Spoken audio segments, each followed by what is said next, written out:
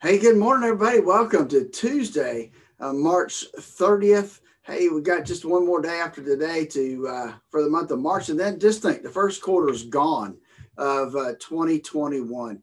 I hope your week is off to a great start.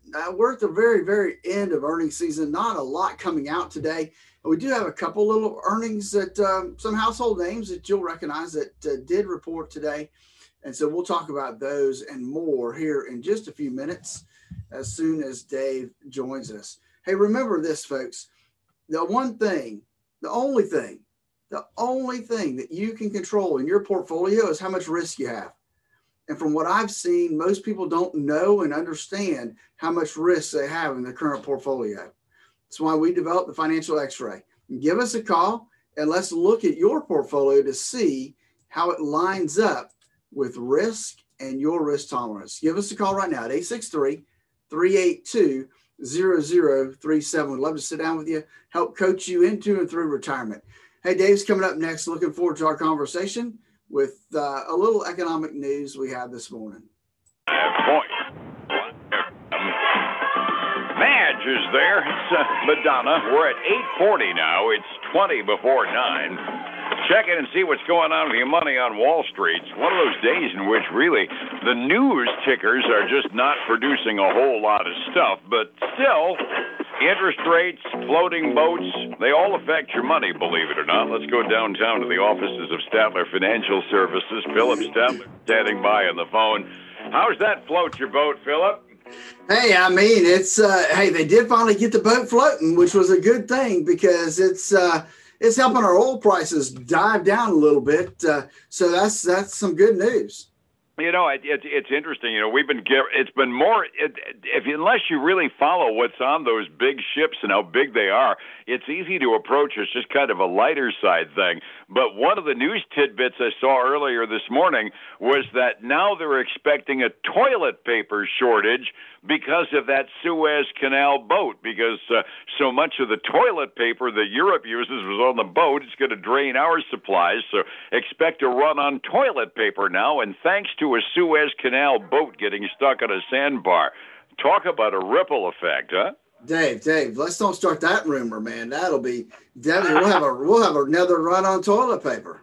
Yeah, they'll start rationing us at Wally World again. It's amazing. But yeah, that the boat got unstuck yesterday. I was looking at an aerial view that a friend posted on Facebook, and it was so close to the south end of the canal. My gut instinct was, given what happened the first time out, I still think they should have towed the daggone thing out the south end and said, go around Africa. You're not welcome anymore. I mean, you would have thought they would have found the easiest way to get them out, but yeah. But yeah, you got to consider how doggone big that boat was. That was a major expedition. I don't think anybody realizes just how low-tech the Suez Canal really is. It's been in existence now for, gosh, how long? It's not like we're talking about, dynamite dredging out 3,000 feet deep with brick and mortar on the sides. I mean, there's just sandbars on the side of that canal. It's the ultimate low-tech canal, and it's so doggone busy. Doubtful that they're going to do any high-tech improvements on it anytime soon either. Well, it would be maybe this will show some flaws, and maybe they will budget some time and expense to maybe make a few improvements to it. It would make some sense. Believe it or not, that really is economic news of good news. And you mentioned that it really resulted in a substantial drop on the price of oil this morning because, well, a lot of oil goes through that. I mean, I'm showing my crude oil being down by over 1.5% off of the evening close yet this morning. It's still higher than we'd like it to be, but it just kind of causes a ripple all the way through the economy from toilet paper to oil when we get one big ship unstuck from the canal.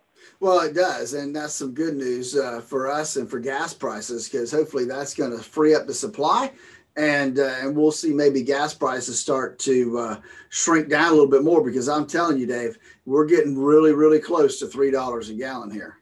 Yeah, it's not fun. And a stable oil price would at the very least allow the gas dealers on the retail side of the fence to not have to anticipate increases. And that really ends up driving our retail gas prices up, uncertainty as to what it's going to cost them to refill their tanks next week.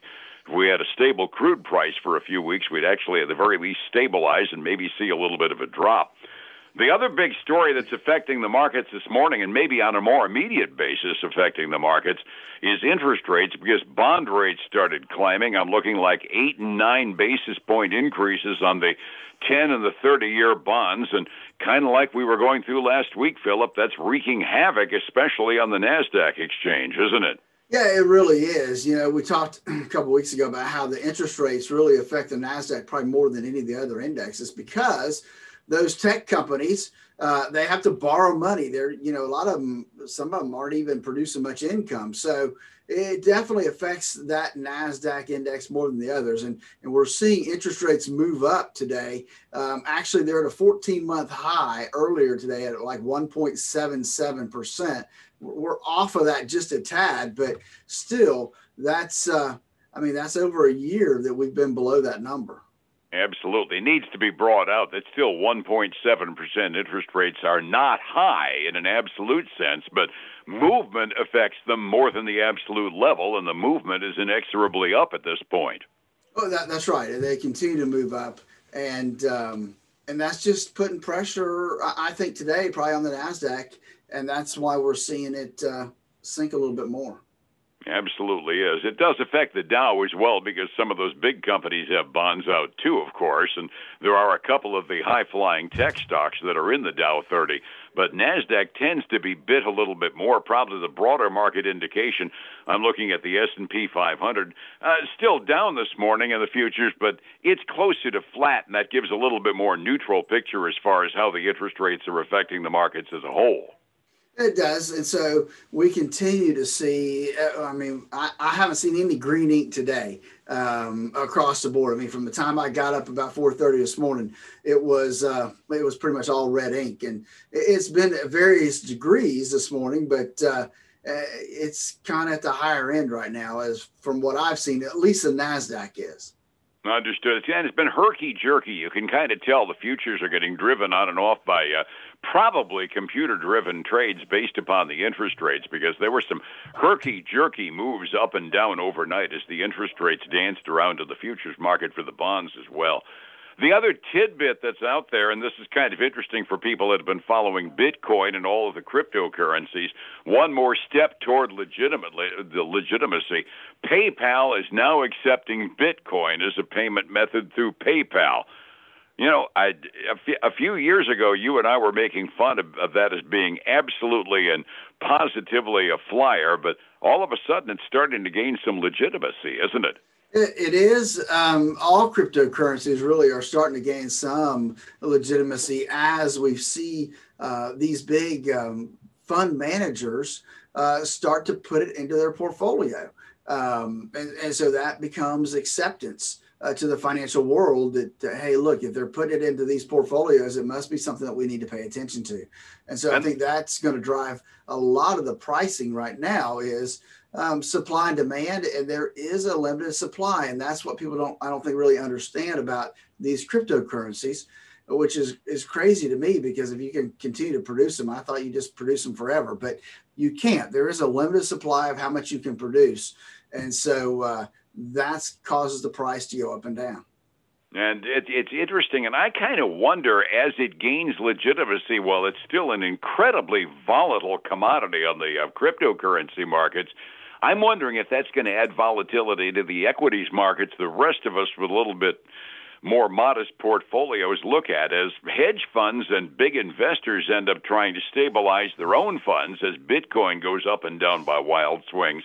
I'm kind of wondering if that's going to end up adding some additional volatility out of the equities markets as we find people making major shifts real quickly in order to correct for the ups and downs of the Bitcoin market.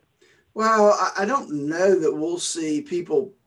I think that we'll see people sprinkle some cryptocurrency into their portfolios. I don't know that we'll see it become a major part of anybody's portfolio, because that would just be like having a single stock position, right? That's just not smart to do it that way. So I think we may see portfolios, money managers start picking up 1 to maybe 5% of their total portfolio in cryptocurrency going forward. But we still have to wait and see, because as Bitcoin goes up, what's going to be the next one? Who's going to be the next player that gets that kind of following behind it? kumquat futures. Is that what you're going to start promoting that, Dave?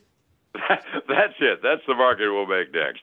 It's obviously a tidbit week as based upon what we're talking about. We start getting some hard data starting tomorrow as we hit the 31st of the month. And you've got on the schedule, we're actually going to see the ADP private employment figure tomorrow morning, aren't we? That's what my schedule says. We're going to have ADP employment report. We're going to have the pending home sales index 2 reports.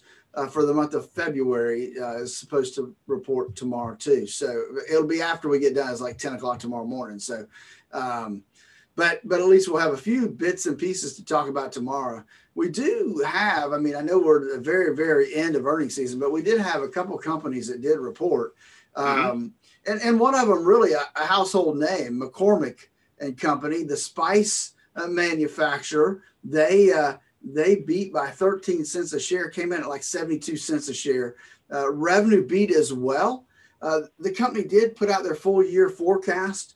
And so they see things looking good as consumers are still at home, using that time to experiment and cook and smoke and that kind. I mean, I've been doing a lot of smoking. So, I mean, that's just the kind of thing it is, and you try different spices on the meats to determine, what's really going to work best for you. So they're trading up about 4.4% this morning before we get going. And then the other one I have is FactSet. Now, FactSet, they're a financial information provider. A lot of the information we talk about here on the morning show is from FactSet. We get some information from them. So they did come out and beat by 2 cents a share. Revenue was basically flat, in line with expectations. And here's kind of a failing part for FactSet.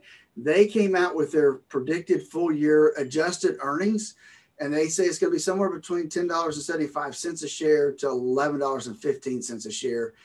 And that's low compared to what the estimate was from analysts. They expected to be like $11.17 a share.